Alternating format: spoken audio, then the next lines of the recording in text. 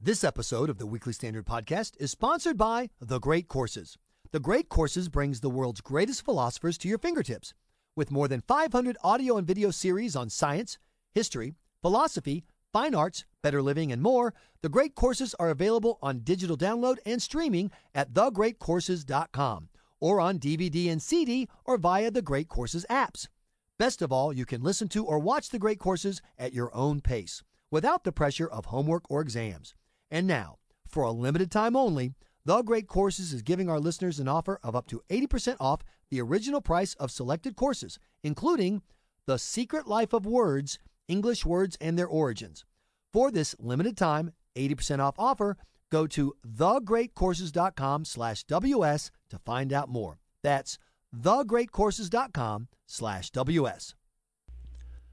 Welcome to the Weekly Standard Podcast. I'm your host, Michael Graham. With us on the Weekly Standard is Steve Hayes.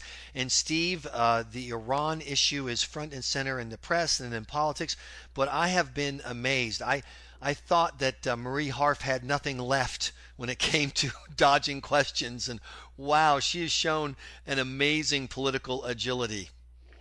Yeah, I mean, she was really just the fact that she was left standing at the end of the press briefing yesterday. It was 15 minutes worth of questions put to her, mainly by Matt Lee of the Associated Press and Elise Lavette of CNN.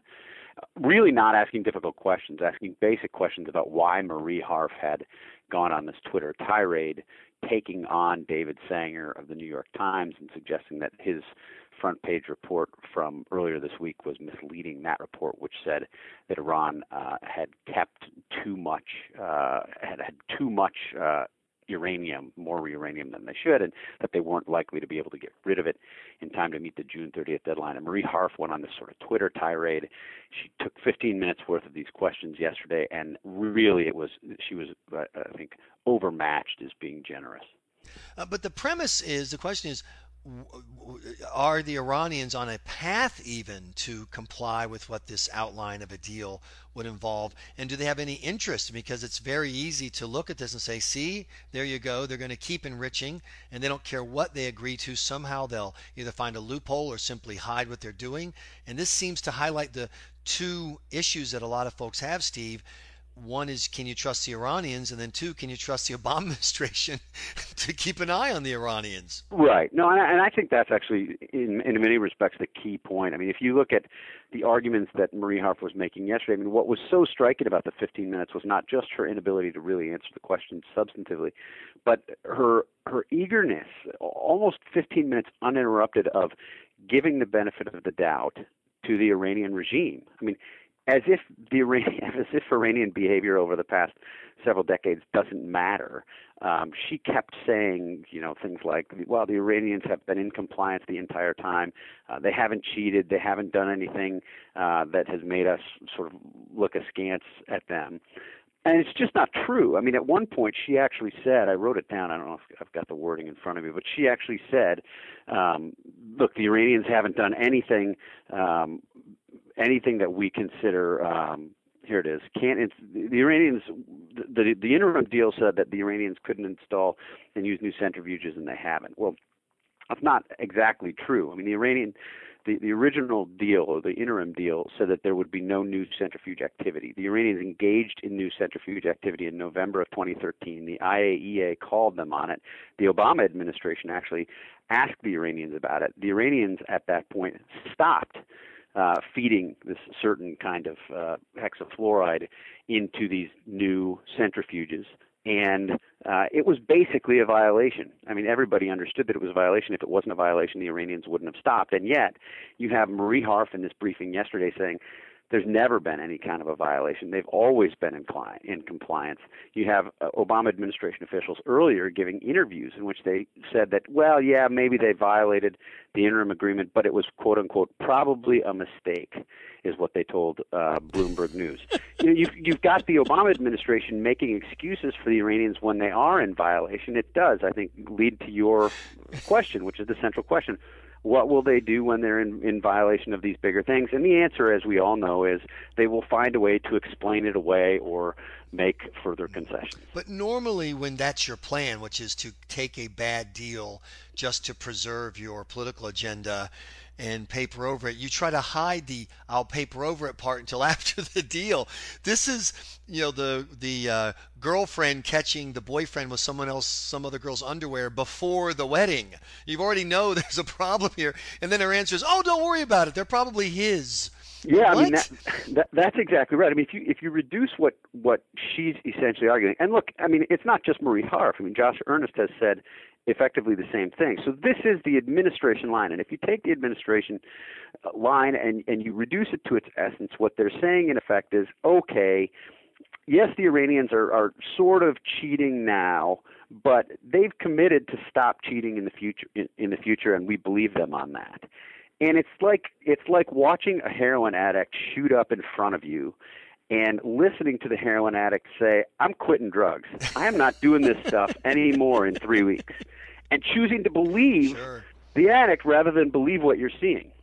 I want to ask you about something that a point that was made on the Fox special report panel, and I'm pretty sure you were there, and I think it was Maura Liasson who was talking about how bad this deal is, and she said, everybody knows that if President Obama makes this deal and it blows up, the Iranians go nuclear, they are caught cheating, even 1, 2, 3 years from now, that this will be his deal and it will be his legacy. And she was just shaking her head because she simultaneously sees, A, it's a bad deal, and B, he's going to take it. Am I understanding that correctly? And what are people in Washington that you talk to saying about the day after the deal is made? In other words, okay, great, you get a day of glory in your mind, but then what happens when the Iranians turn out to be the Iranians?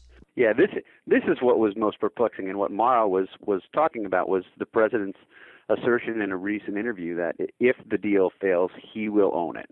And it was an interesting thing for the president to say. I don't think he intended to say it. I don't think that when they prepped him for the radio interview, assuming they did that, or whatever interview this was, they didn't say, "Mr. President, you should go out and make clear that you own this if it fails," because they've taken great pains, I think, to avoid having the president own the Iranian bomb. One of the reasons that I think many people, even people who support the deal, believe that they created this 10-year time frame for the Iranians to remain a year away from breakout, supposedly, over the next 10 years, was precisely so that President Obama wouldn't own the Iranian bomb when it happens.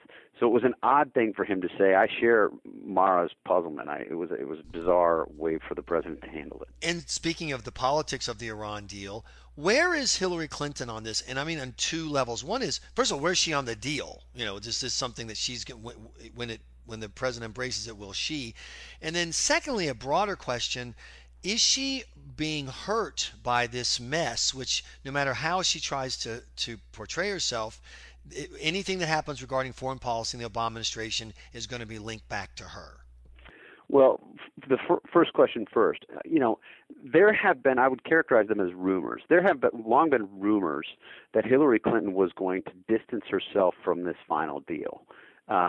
You've seen people sort of reading tea leaves. There was Haim Saban gave an interview in which he sort of cryptically alluded to the possibility that Hillary was not really that excited about the emerging deal and could distance herself from what we're seeing negotiated in Geneva. Nobody really knows. I mean, that's the irony here. You have somebody who's a leading presidential candidate who refuses to talk to the media, so we don't have an opportunity to ask her. I think it's relevant what the likely nominee for the Democratic Party believes about something so consequential, but we're not getting it. As for the politics of it, I don't think there's any doubt that she'll own it. She can try to distance herself from the final deal if that's what she in fact chooses to do. But the fact is, she was Secretary of State for 4 years. She and her advisors laid the groundwork for this deal. They were instrumental in many of the negotiations that set up the deal. It will be hard for her to say, yes, I agreed. I was for engagement. I was for a deal. I was for many of the aspects of this deal. I just am not for the final deal. I think that's a very hard place for her to be if that's where she ends up. And look, again, this is by definition speculative, and if she distances herself from the president on the deal, it will be striking not just because of the history that I've just related, but also because it will be one time where she has not taken the sort of furthest left position available to her. And now the second part, which is the way it fits with Hillary Clinton's vision, and I want to reframe it by reminding everyone that just 2 weeks ago, as recently as 2 weeks ago, people were essentially arguing Hillary Clinton is impervious to events. That doesn't matter what happens, what scandals, she can set her emails on fire while dancing on the consulate flag from Benghazi, and there will be no impact in the polls. People, they've already made their conclusions about her and what she's done. But now you've had a set of new polls come out. Her numbers shift very far down. Her untrustworthy number, which was already high, has gone even higher. And I wonder if Iran fits in with the email server and the Clinton Foundation, et cetera, that these events are in fact catching up with Hillary Clinton, that she can't float above them, that the dirigible of the HMS Clinton is starting to sag under the weight. I don't think there's any question about it. I mean, it was surprising to me to see otherwise serious people a couple weeks ago make those arguments. I mean, of course these things were going to affect Hillary Clinton. It was preposterous to suggest that they weren't. It was just a matter of when and a matter of how much. And we now at least are beginning to get our answers on that, and the answers for Hillary Clinton are not encouraging. If you look at the CNN ORC poll on the honest and trustworthy question, 38% found her honest and trustworthy, 56% said that she wasn't, which is, if you look at where she was a year ago, those numbers were basically reversed, 59 to 37, a swing of 40 points. I just find that extraordinary, and you can't tell me that that's just because she's decided to run for president, as her pollster was spinning yesterday on CNN. Of course, these events have had an impact on her, and you can point to the email questions where she's badly underwater. You can point to Benghazi where she's badly underwater. If you look at her numbers, again, this is from the CNN ORC poll. If you look at her numbers, May to June of 2014. 43% were satisfied with her answers, 55% dissatisfied. Now those numbers are worse. 38% satisfied, 58% dissatisfied with how she's handled Benghazi. And ironically, talking about upending conventional wisdom, Republicans get good marks for their handling of Benghazi and better marks than they got a year ago. A year ago, 44% said Republicans had gone too far, 48% said they'd handled it well. Today, only 41% said they've gone too far, and a majority, 51%, said Republicans have handled Benghazi appropriately.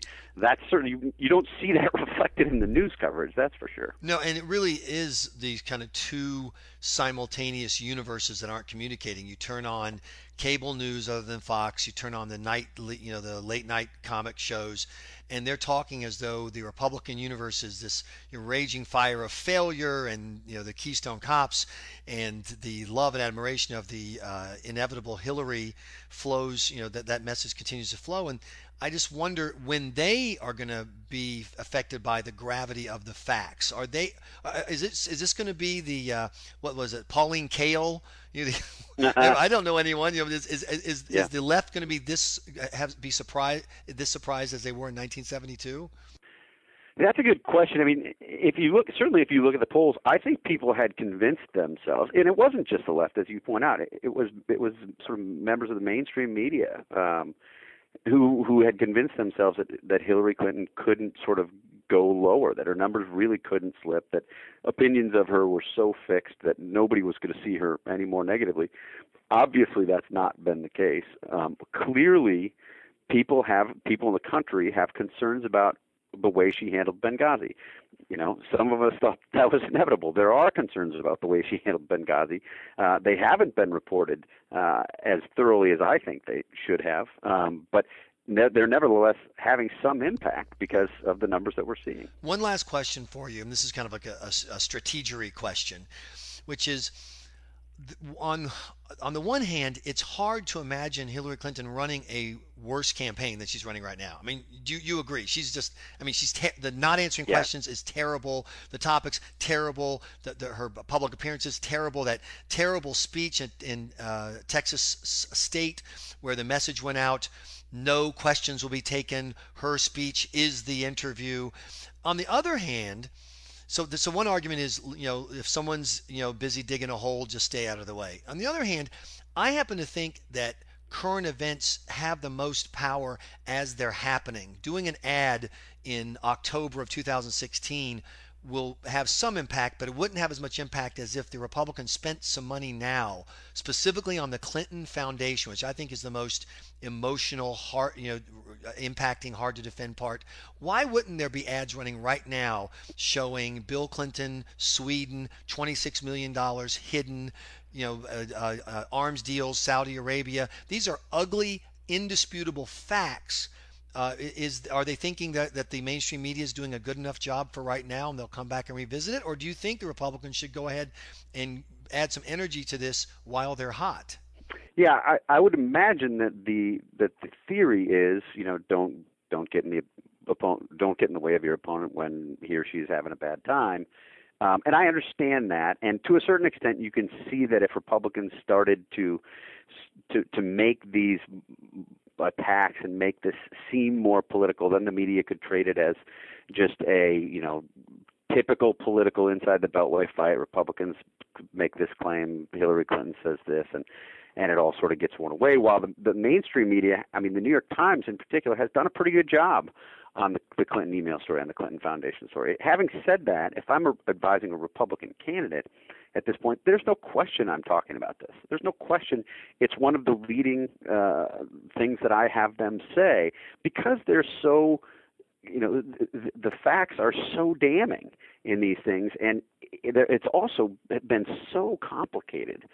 You get a new story virtually every day. I mean, it's Sweden one day, it's arms sales in the Gulf the next day, it's uranium and Russia the next day. There's a Canada tie. There's one after another after another. If there were a way for a Republican candidate to succinctly and powerfully boil that critique down, you're darn right they should be making that argument.